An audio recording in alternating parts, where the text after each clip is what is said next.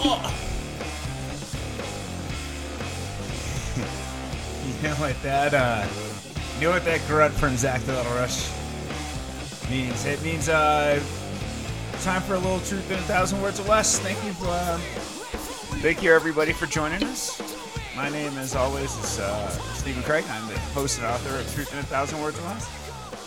Let's get some shit started, y'all. So glad you could be here with us, sharing this delightful Thursday or whatever day you decide to listen.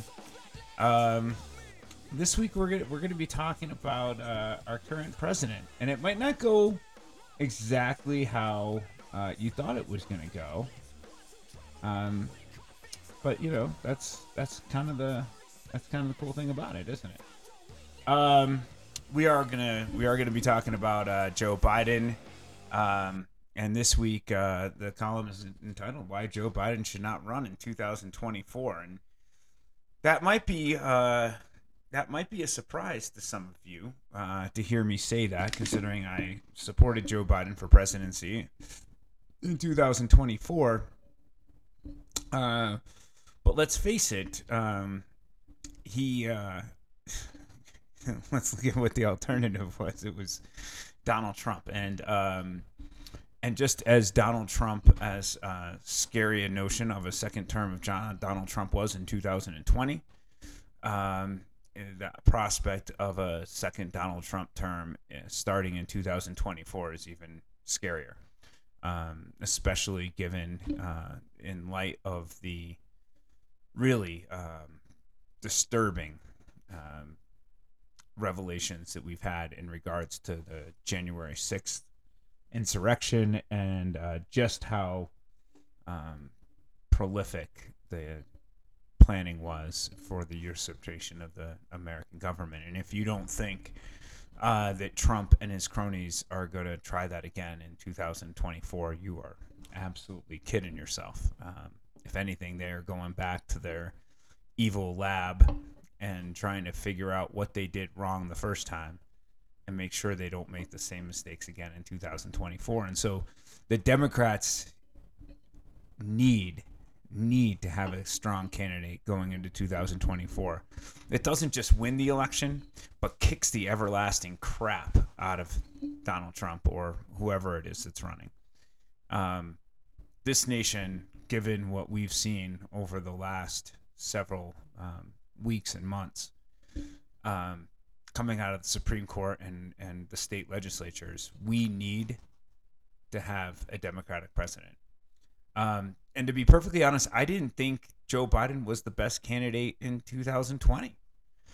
I still think Pete Buttigieg is fantastic. I have a lot of friends of mine who still believe that a gay man can't win the presidency. I really hope that's not the case. I'd like to think that we are, if anything, we are similar to when Obama was elected in 2008, that we are on the precipice of a society that is ready to push forward with greater equality and embracing of the LGBTQ community. But maybe they're right. Maybe that's not. I also liked Elizabeth Warren. Warren at this point is getting older. And so when I brought up the case for this week's article with a friend of mine while we were having lunch, we were talking about who those people are, who the potential Democratic nominees could be. And I believe there are a ton of them out there. I even heard Howard Stern was ready to throw his name in for the ring. That's not one I'm ready to. That's not one I'm ready to endorse. But I do think that listen, I know that there are over 350 million people in this country, over 100 million registered Democrats. There are folks out there who could be that next Obama, a well-spoken leader of human beings. And I would love for that to be a woman. I would love for it to be a person of color. But to be honest, I don't care. I don't care if it is another white man. I don't care. What I care about is that we find somebody who is not going to come with all the baggage that Joe Biden has. And so with that, I bring you why Joe Biden should not run in 2024. I recognize that the title of this week's Truth in 1,000 Words or Less may signal otherwise. But trust me, I am no Joe Biden hater. In fact, I think he's done a fairly decent job at leading this nation through some deeply troubling times. But the truth remains that for the good of the Democratic Party and the nation as a whole, he should step away after a single term in 2024 and let someone else be the Democratic nominee for president. After all, sometimes you have to take one for the team. And in this case, we all need Uncle Joe to be a team player. Now, I am not suggesting that I would not vote for Joe should he be the nominee and find himself running against Trump, DeSantis, or any other culture war invoking hate monster the Republicans will throw out there in 2024. But that's precisely the point here.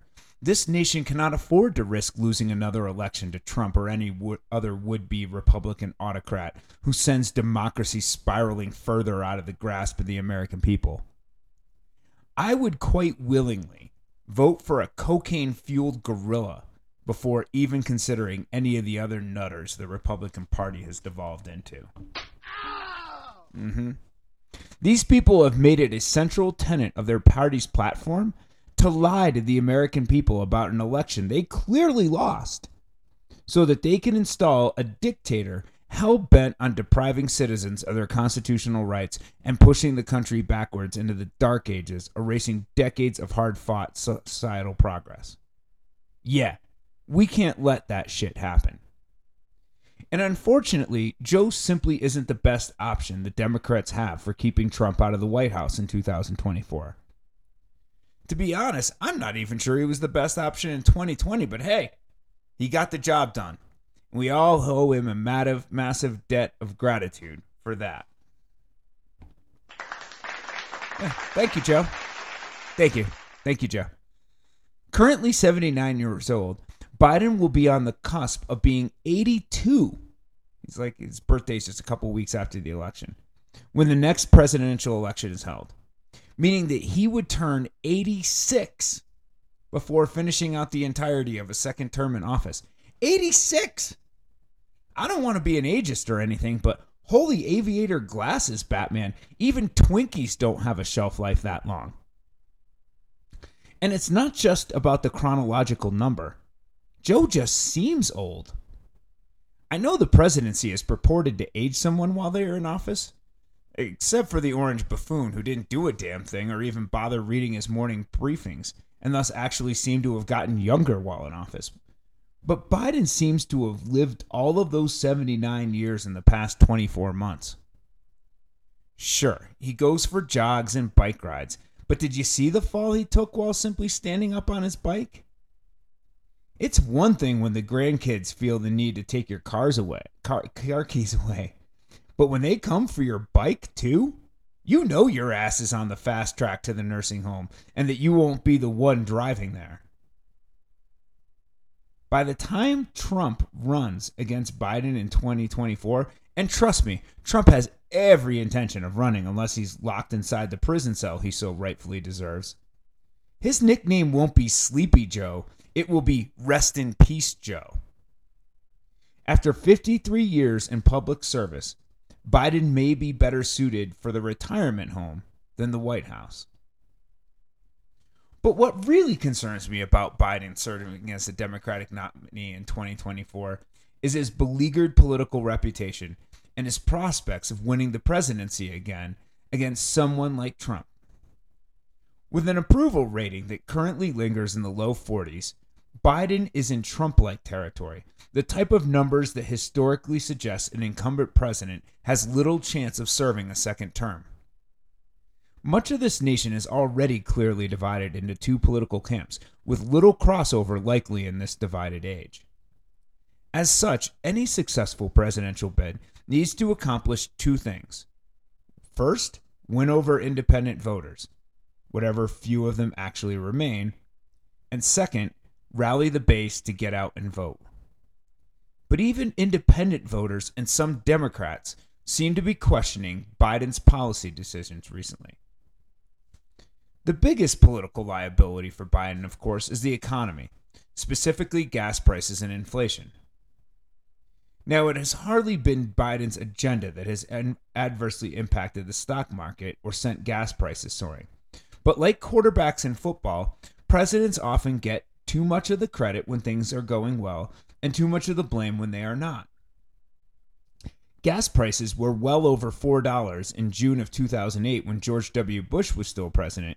But did you see Republicans trying to nail him to that petroleum-soaked tree? Or giving Obama credit for righting the economic disaster he inherited? Of course not. Yes, Biden played a part in soaring inflation by infusing the economy with billions of dollars of COVID relief checks that were sent out indiscriminately rather than being targeted to demographics that were most severely impacted by the pandemic. But in fairness, the rest of the economic downturn is really more attributable to the absurd deregulation Republicans enacted prior to his presidency and the natural ebbs and flows of the market. But that's not how American politics work. The guy in charge when the economy shits the bed has to clean up the mess, and Biden, fairly or not, is currently seen as a cause of a failed economy. All of which puts Trump in the position to posit himself as some sort of holy savior here to save the day by riding back into office and saving us from the economic disaster he really created, but which he and everyone else will blame on Biden. And if Trump does get back into power in 2024, do you really think he's ever letting go again? You saw what happened when he lost in 2020, right? Democrats cannot afford to allow Biden's political liabilities to hinder them from their opportunity to hold on to the presidency and keep Trump out of office. Any other Democratic nominee not named Kamala Harris will not come to the 2024 election saddled with the baggage of the current economic downturn and thus stand a much better chance at defeating Trump or any other Republican candidate in the general election. And in the end, our nation and our democracy need to do whatever it takes to make sure another Trump presidency never, ever happens. All right, folks. Thank you so much for joining us this week. We do so much appreciate it, and by we, I really mean me. You know, well, you know, me and my buddy John Mayer. John Mayer listens to Truth in 1,000 Words or Less. I mean, maybe he downloads. I don't know if he listens, but I don't talk to him personally. In any case, I appreciate you for downloading. Thank you so much. You can check us out. Our website, www.waitingfortoday.com. Truth in 1,000 Words is also Truth in 1,000 Words or Less is also available on Facebook and Instagram and on Twitter. You can check me out on Stephen A. Craig author page. And you know the rest. You know where to find us at this point. I mean, you found us here. We're available at anywhere you get podcasts. I'll be back again next week with another one of these things, and hopefully you'll join us then. Until then, peace out, y'all. Ain't no change in me. I'm not hiding from nobody. Nobody's hiding.